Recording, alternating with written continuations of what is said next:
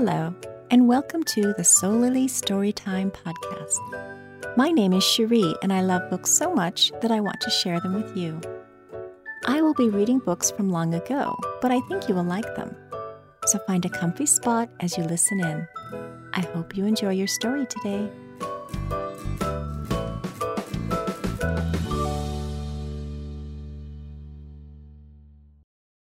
Chapter 5. Advice from a Caterpillar. The caterpillar and Alice looked at each other for some time in silence. At last, the caterpillar took the hookah out of its mouth and addressed her in a languid, sleepy voice. "Who are you?" said the caterpillar. This was not an encouraging opening for a conversation. Alice replied, rather shyly, I hardly know, sir, just at present. At least I know who I was when I got up this morning, but I think I must have been changed several times since then." "What do you mean by that?" said the caterpillar sternly. "Explain yourself." "I can't explain myself, I'm afraid, sir," said Alice, "because I'm not myself, you see." "I don't see," said the caterpillar.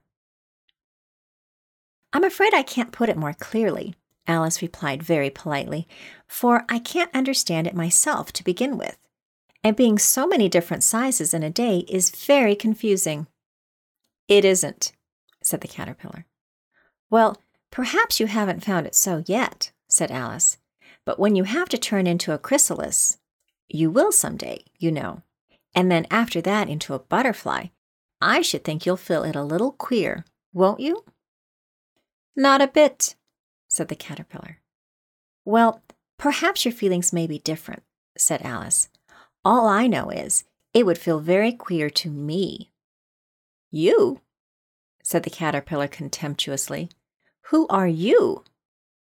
Which brought them back again to the beginning of the conversation.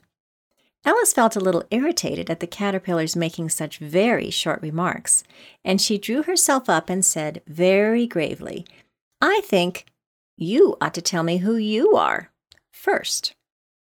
"Why?" said the caterpillar. Here was another puzzling question, and as Alice could not think of any good reason, and as the caterpillar seemed to be in a very unpleasant state of mind, she turned away. "Come back," the caterpillar called after her. "I've something important to say." This sounded promising, certainly. Alice turned and came back again. "Keep your temper," said the caterpillar. "Is that all?" said Alice, swallowing down her anger as well as she could. "No," said the caterpillar. Alice thought she might as well wait, as she had nothing else to do, and perhaps after all it might tell her something worth hearing. For some minutes it puffed away without speaking, but at last it unfolded its arms, took the hookah out of its mouth again, and said, "So you think you're changed, do you?" "I'm afraid I am, sir," said Alice. "I can't remember things as I used, and I don't keep the same size for 10 minutes together." "Can't remember what things?" said the caterpillar. "Well, I've tried to say, 'How doth the little busy bee?' but it all came different," Alice replied in a very melancholy voice. "Repeat, 'You are old, Father William,'" said the caterpillar. Alice folded her hands and began. "You are old, Father William," the young man said, "and your hair has become very white, and yet you incessantly stand on your head. Do you think, at your age, it is right?" "In my youth," Father William replied to his son, "I feared it might injure the brain. But now that I'm perfectly sure I have none, why, I do it again and again." "You are old," said the youth, "as I mentioned before, and have grown most uncommonly fat, yet you turned a back somersault in at the door. Pray, what is the reason of that?" "In my youth," said the sage, as he shook his gray locks, "I kept all my limbs very supple. By the use of this ointment, 1 shilling the box. Allow me to sell you a couple?" "You are old," said the youth, "and your jaws are too weak for anything tougher than suet. Yet you finished the goose with the bones and the beak. Pray, how did you manage to do it?"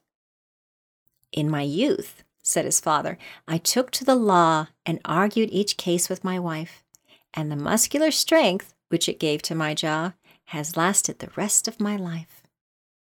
"You are old," said the youth. "One would hardly suppose that your eye was as steady as ever, yet you balanced an eel on the end of your nose. What made you so awfully clever?" "I have answered 3 questions, and that is enough," said his father. "Don't give yourself airs. Do you think I can listen all day to such stuff? Be off, or I'll kick you downstairs." "That is not said right," said the caterpillar.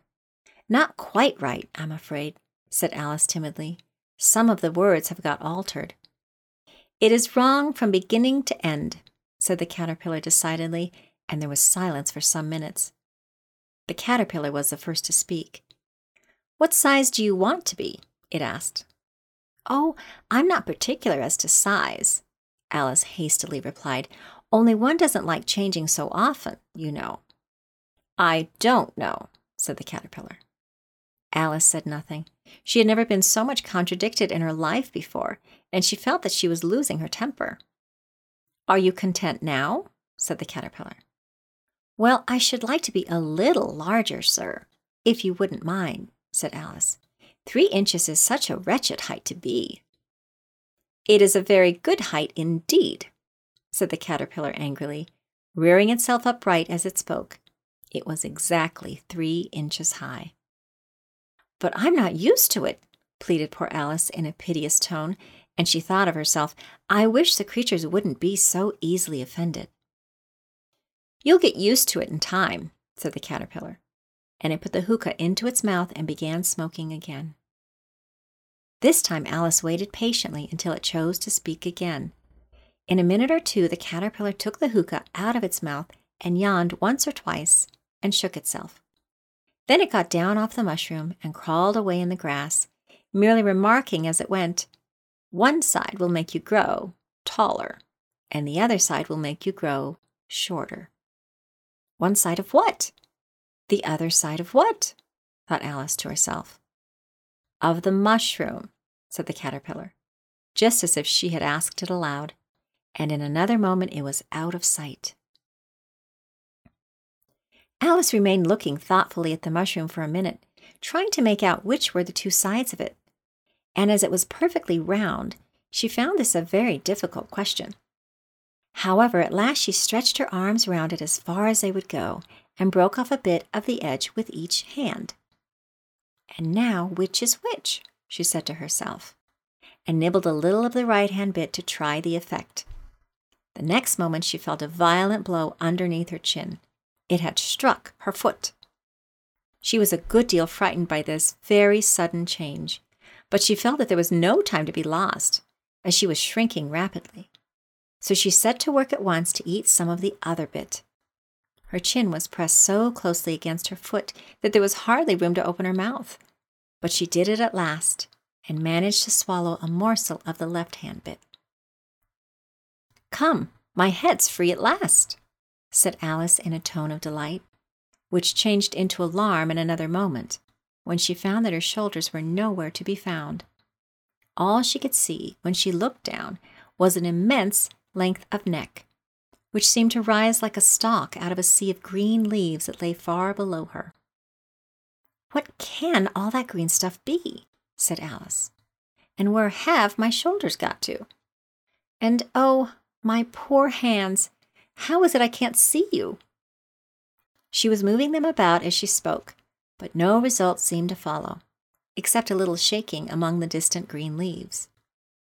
As there seemed to be no chance of getting her hands up to her head, she tried to get her head down to them, and was delighted to find that her neck would bend about easily in any direction, like a serpent. She had just succeeded in curving it down into a graceful zigzag, and was going to dive in among the leaves, which she found to be nothing but the tops of the trees under which she had been wandering, when a sharp hiss made her draw back in a hurry. A large pigeon had flown into her face, and was beating her violently with its wings. "Serpent!" screamed the pigeon.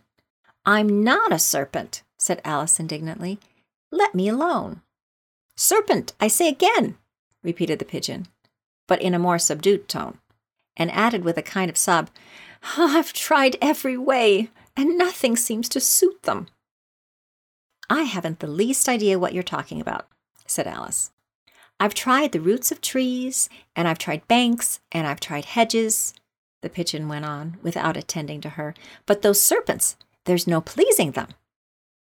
Alice was more and more puzzled, but she thought there was no use in saying anything more till the pigeon had finished. As if it wasn't trouble enough hatching the eggs, said the pigeon, but I must be on the lookout for serpents night and day. Why, I haven't had a wink of sleep these 3 weeks. I'm very sorry you've been annoyed, said Alice, who was beginning to see its meaning. And just as I'd taken the highest tree in the wood, continued the pigeon, raising its voice to a shriek, and just as I was thinking I should be free of them at last, they must needs come wriggling down from the sky. Ugh, serpent! But I'm not a serpent, I tell you, said Alice. I'm a... Well, what are you? Said the pigeon. I can see you're trying to invent something. I'm a little girl, said Alice, rather doubtfully, as she remembered the number of changes she had gone through that day. A likely story indeed, said the pigeon, in a tone of the deepest contempt. I've seen a good many little girls in my time, but never one with such a neck as that. No, you're a serpent, and there's no use denying it. I suppose you'll be telling me next that you never tasted an egg. I have tasted eggs, certainly, said Alice, who was a very truthful child. But little girls eat eggs quite as much as serpents do, you know. I don't believe it, said the pigeon. But if they do, why then they're a kind of serpent. That's all I can say. This was such a new idea to Alice that she was quite silent for a minute or two, which gave the pigeon the opportunity of adding, You're looking for eggs. I know that well enough. And what does it matter to me whether you're a little girl or a serpent? It matters a good deal to me, said Alice hastily. But I'm not looking for eggs, as it happens. And if I was, I shouldn't want yours. I don't like them raw.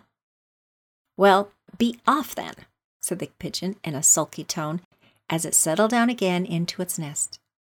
Alice crouched down among the trees as well as she could, for her net kept getting entangled among the branches, and every now and then she had to stop and untwist it. After a while she remembered that she still held the pieces of mushroom in her hands, and she set to work very carefully, nibbling first at one and then at the other, and growing sometimes taller and sometimes shorter, until she had succeeded in bringing herself down to her usual height. It was so long since she had been anything near the right size that it felt quite strange at first, but she got used to it in a few minutes, and began talking to herself, as usual. Come, there's half my plan done now. How puzzling all these changes are. I'm never sure what I'm going to be, from one minute to another. However, I've got back to my right size. The next thing is to get into that beautiful garden. How is that to be done, I wonder?